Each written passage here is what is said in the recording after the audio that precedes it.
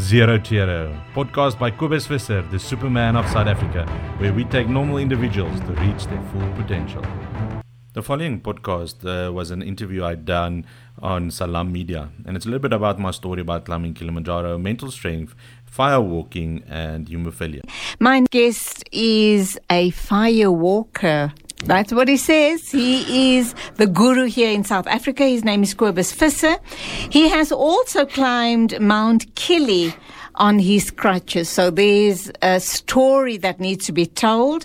Let's hear why and how this man has walked on fire. Kobus Visser, good afternoon. Welcome to Salam Media. Salam alaikum, and thank you for having me today on the show. And I'm looking forward to spending this time with you. Wa alaikum assalam. Great to have you here.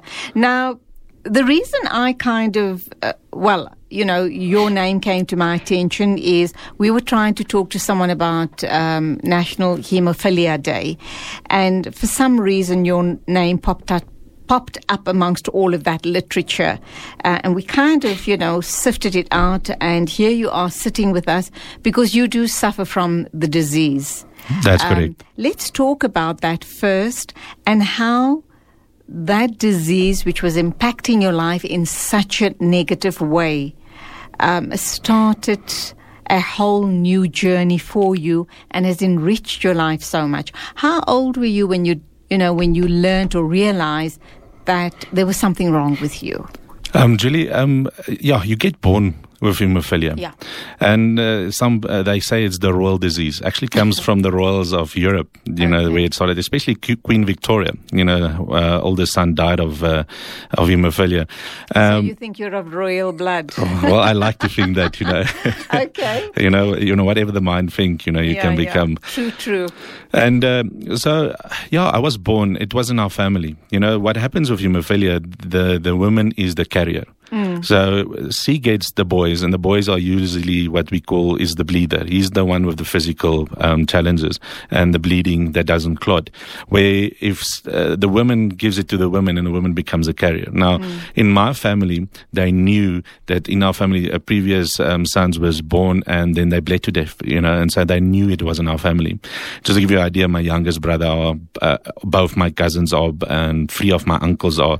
So it is in our family. But yet there's families out there that when they get sons, they didn't know they are hemophilic, and then the boys get born and they find it out later. And, the sad part is there's a few that have died at childbirth or just a few months after childbirth because they didn't know they were hemophilic. Mm-hmm. So what is the treatment? And I should imagine you are on chronic treatment for the rest of your life. Yes, for the rest of my life. So how, because you look really hale and hearty as you sit here in front of me. Yes, it's actually amazing how I have improved. If you saw me a few years ago, you wouldn't have said the same. You see, what a hemophilic is, it is the blood doesn't clot. So we keep on bleeding. So just through a cut, we keep bleeding. But the challenge with a hemophilic is we bleed internally. And so because of all of the bleedings, our joints start to disintegrate. Now, just to show for people on Facebook that my elbow can't even go straight. I don't have elbows. And the same with my ankles. I don't physically have strength because I can't exercise. I don't have muscles even. So what happens is, because of the bleeds, we keep our joints still. And so then the muscle sort of deteriorates because, as you see, I can't make it straight, and it becomes painful.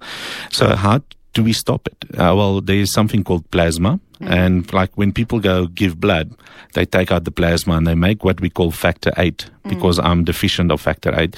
I'm less than 1%, so it means I'm severe. And I've been around, I've faced death a few times where I have bleeding on the brain, and I ended up in a coma, and they had to operate to let the bleeding go. But to stop it, we just inject every second day or a third day, we inject this factor 8, and that stops the bleeding. And now, if you are on this lifelong regime of injecting yourself with factor 8, is it kind of almost certain that you won't die an early death? Or is there a mortality cutoff rate or date or of people suffering from the condition? So, you often hear about a certain condition, people won't live beyond 20 or 21 or 31 or 41 or, midlife. what's the story with hemophilia? Yeah, so when I was born, interesting, in 82, the life expectancy was 11 years. I know some of those hemophilias is older than me. It was the same time AIDS came out as well. So a lot of them got AIDS, HIV, because it's a blood product. And so when I was born, the age expectancy was 11. Now, with products that have been on the market and getting better in technology, it's 87 now. But the challenge with hemophiliacs is as we grow older, some of us haven't been old. So the doctors don't know how they're going to treat us growing older, like hip replacements, teeth, old age, challenges like that. But the thing is with me, if I don't have my factor with me and nobody knows that, if I end up in a car accident or in a robbery or somewhere, I can bleed to death. So my chances of dying is probably 10 times higher than the normal person, especially in accidents. And I know you're married and I know you have children. How do your loved ones deal with the problem? And how anxious or stressful is it for them? Or has it just become part of life for them as well? I think it is a challenge. I think a lot of hemophilics go through a divorce as well because it's difficult for a wife to understand. And I know with my wife as well, because you bleed. Okay, you like another child in the house. There's certain days I wake up. So when you bleed, what happens to you? Explain to us the, how it impacts on your body, your mind, etc. Okay, so I would probably wake up in the morning or I would carry something and then it will start bleeding in the joint. So it could start swelling up and it becomes... so that's the sign that it's bleeding. Yes, and then it becomes so painful. You can't smile when you're in pain, right? You're not positive when you're in pain. So you become like a difficult child, if you have to say it that way. You can't walk. Just to get to the bathroom is a challenge. You have to have... You can't be in full-time employ, I should imagine. Yes, and that's the most challenging thing for most hemophilics. They don't have long employment because the employers don't even understand. And so it brings a lot of anxious, it brings a lot of looking after, and it drains the other person. And, and I think that is the challenge, is people don't understand. Like you said to me, when you come, Kobus, you look good, but tomorrow I might wake up and I would be in pain and the whole day in bed. And that means no work. And that also means that your loved one or your partner needs to be the caregiver for the day or for as long as you're going to be in bed. Yes. And I think I take my hat off for those hemophilics, their wives and their support givers. If it wasn't for my parents, my mom sort of brought me up in cotton wool because as a child, you're active. And just imagine the stress the mom has to go through to look after you as a child. And just the smallest bump can end you up in hospital or have you die. Now, you knew that you're suffering from the condition, and you also know that your life expectancy is not, great, that you could... there's no guarantee on life whether you're healthy or not. But you could not be here tomorrow or next month or next year, for example, because you may be in a situation where you're bleeding and you don't have your plasma available with you and you're just going to die, a painful death in those few short hours. But that hasn't stopped you from going on trying to get the best and the most out of life. What have you done differently to other people? You said no. You said you're not going to curl up and die in a corner. And I think one of the things that spurred you on also was your 4-year-old son who, not understanding what the situation is, just kind of gave up on you. Tell us that story. Yeah, Julia, they say your attitude determines your altitude. And so my son gets born, and at that time of my life, I was struggling to walk. I couldn't drive because I couldn't change manual gears. And your wife still married you. And she still married me. She must be some woman. Yeah, definitely. And so he gets born, and we rush to the hospital. And I get there, and I can't pick him up. I don't have the strength. My elbows are so in pain. And so just imagine him growing up. I could never pick him up. I could never hold him. And that was a big burden on me. And at 4 years old, we were expecting another child. We didn't know if it's a boy or a girl. And so he was drawing this picture of us as a family. And he draws 2 little babies. And the one he draws a crossover and he says, Dad, I don't want a sister, because I want a little brother to play with me because you can't play with me. And then he comes to him and his mom, and then he comes to me, and I have also a cross over me. And as he explains this, he says, Dad, you are dead to me. Oh. And that broke me, Julie. And that brought me actually today where I am today. It put me on a self-discovery journey where I had to go discover, but how can I overcome this? Because in my mind at that point was either suicide. How can I live? I couldn't, rather let me go. How can I support my son? I can't even play him. Maybe he can find another dad that will always look after him.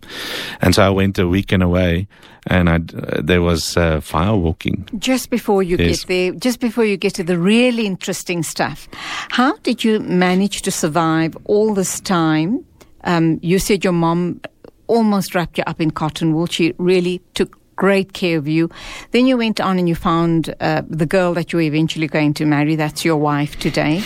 How did you explain to your wife your condition and how challenging it will be? And I should imagine it puts a huge strain on the relationship and the marriage. And also, how were you able to keep afloat as far as employment is concerned? Because every other day or every other week, you have bleeds and then you need to stay in bed. Yeah, that was a challenge. I don't think she still understands today what it entails. It's easy to explain to people, but if they look at me and say, but Kobus, you look normal. So it's difficult to understand. But I'm fortunate enough that my dad at a young age started his own business. He's in the furniture trade, and he has a few shops in Limpopo, and that helped me to work because he could understand. And so the days that I couldn't work, I would either stay home or he would understand. But when I met my wife, to explain to her in the beginning, didn't understand. Doctors at school, the teachers didn't even understand. I was bullied a lot of school. It was difficult for me to go to school in my crutches or in a wheelchair. And so clearly you weren't a rugby player. I wasn't. I was a chess player. Okay. Yeah, and that was a challenge because kids would see, but one day Kobus is fine, and the next day, why can't he play rugby? Why can't he play sport? And they would make jokes about it. Oh, he's a bleeder, and oh, you're going to bleed to death, and making funny jokes. And it was difficult for me. So you were bullied at school. Obviously, you had probably a very low self-esteem and really didn't feel good about yourself, probably thought that you're not going to amount to much, and you're probably going to just get into your little corner and kind of curl up and die at some point in your life. You'd also contemplated suicide at some point. What kind of pulled you back on the brink of taking your life? To imagine, to get to a point to want to commit suicide, that is the biggest thing. I think it takes guts to get to that point. And it takes to a point where you can't handle the pain physically, emotionally. And, it got to that point where I was at the point of doing it. And if it wasn't for one friend that believed in me, that said, Kobus, I can see you not in a good space, come with me. And I just took the opportunity and said yes. And I went to a weekend seminar, and at that weekend, I saw people walk on fire, and I'm like, I won't be able to do that. And, but the guy told us and said, but just imagine if you can do. How many of us believe fire burns, right? And it's 500 to 600 degrees. And he said, if you can walk over this and you don't get burned, what other beliefs do you hold on that you think is true, but you never question them? Mm. And I looked at it and I thought, and I walked over that fire that night with my friend. Ooh. Okay. And I didn't get burned. And that changed your life? Oh, that changed my mindset. How long ago was this? That was in 2012. Okay, so what, about 6-8 years ago? So, you can say about 7 years ago, yeah. This was just before you got married, I presume. No, I was already married. How did it change your life in a very positive way in terms... I also know that you're now involved at the Hemophilia Foundation. So you walked over fire. I still can't get my mind around that concept, but we'll talk about that some more. And that made you realize your what did you say earlier on? Your attitude determines your altitude. That's correct. And you also went on and you climbed Mount Kilimanjaro on crutches. Yes. When did that happen, and how did you train to get to that point? Yeah, it was interesting, this journey of mine, and to think about walking over fire. In 2015, beginning of 2015, I woke up one morning and I couldn't walk. Both my ankles were so painful that I couldn't even put my weight on it. Now, as a hemophilia, we know we just inject ourselves and it takes about 2 days and then we're much better and we can walk again. But that 2 days became 1 week. 1 week became 1 month. 1 month suddenly became 6 months. So what went wrong that you weren't getting better? It was when I went for x-rays, and I have the x-rays still, is that my joints was just disintegrated. It was basically bone on bone. There was no more joint. And so the doctors wanted to fuse my ankles to help to take the pain away, replace my one elbow. And it takes 6 months per ankle that I would be in bed and going for rehabilitation. And I was just thinking, I need to support my family. How can I do this? And something needs to change. I've learned walking over fire that your mind is powerful. And I thought, let me do some research. What can I do? You know, Gandhi said, everything starts with a belief that becomes our thoughts, that becomes our words, that becomes our actions, our habits, our values, and ultimately leads to our destiny. And as I said, let me see if I can change my destiny. And so one day I saw this documentary about a guy in a wheelchair and another guy in crutches climbing Kilimanjaro, and they're from South Africa. And I thought, but okay, I'm not strong enough to get in a wheelchair, but I'm in a wheelchair now. But what if I can get in crutches, but those ones that are underneath your shoulders, you know, that you can lean on? If I can get it, maybe I should go climb Kilimanjaro. Not believing that I would. But it was just a nice changing the belief, you know, and the thought process. So I started sharing this with everyone. And I've quickly realized there's people that don't believe in our dreams. And I quickly said, but let me cut them out. And there were people that believed in me, that even said, Cobus, I will go with you. At one point had 50 people saying they're coming with me. In the end of the day, only 8 of us went. But it made me understand that. How many months of preparation and training do you have to put in? And did you summit? So I'm going to get there. So 2016, I started sharing this. And by 2017, people said, but Cobus, you're just talking. You know, you keep on talking, you're going to go. When are you going? When are you giving us a date? So 2017, I've been walking with my crutches, a few days without, but most of the days with. So 2017, I said, okay, I'm getting stronger already. So how strong can I be in a year's time? And so I said, okay, July 2018, I'm going to climb. I booked my ticket, and so there was no turning back. And so I started preparation. And in the beginning, I could only walk 100 meters, 200 meters. And then every day I started pushing myself. And like Gandhi said, I started thinking I can. I started saying to people, I can, I'm going to. And so whatever we hear and whatever we see makes us feel, and then it becomes our reality. And so suddenly my reality started to change. And I got better and better. And I started getting people believing in me, pushing me, and say, we're coming with, you can do this. And so in the end of the day, I got stronger. And so 2018, we went to climb Kilimanjaro. And we did the Mashami route. Let me tell you, you know, you think you stand down there and you look at the mountain and it's high. And then every day you have to take steps. The first day, I wanted to give up. I got to the first camp. We started at 8 o'clock that morning. We got 8 o'clock there that night. I was done. My ankles were in pain, my elbows, my shoulders were in pain, and I couldn't walk that night. And I'm thinking, I can't even put weight now on my ankles. How am I going to do it tomorrow? But I have faith in God. And so the next morning I felt better after my injections, and I knew today I can. And then you think, oh, first day, that was the toughest. Probably. How many days did the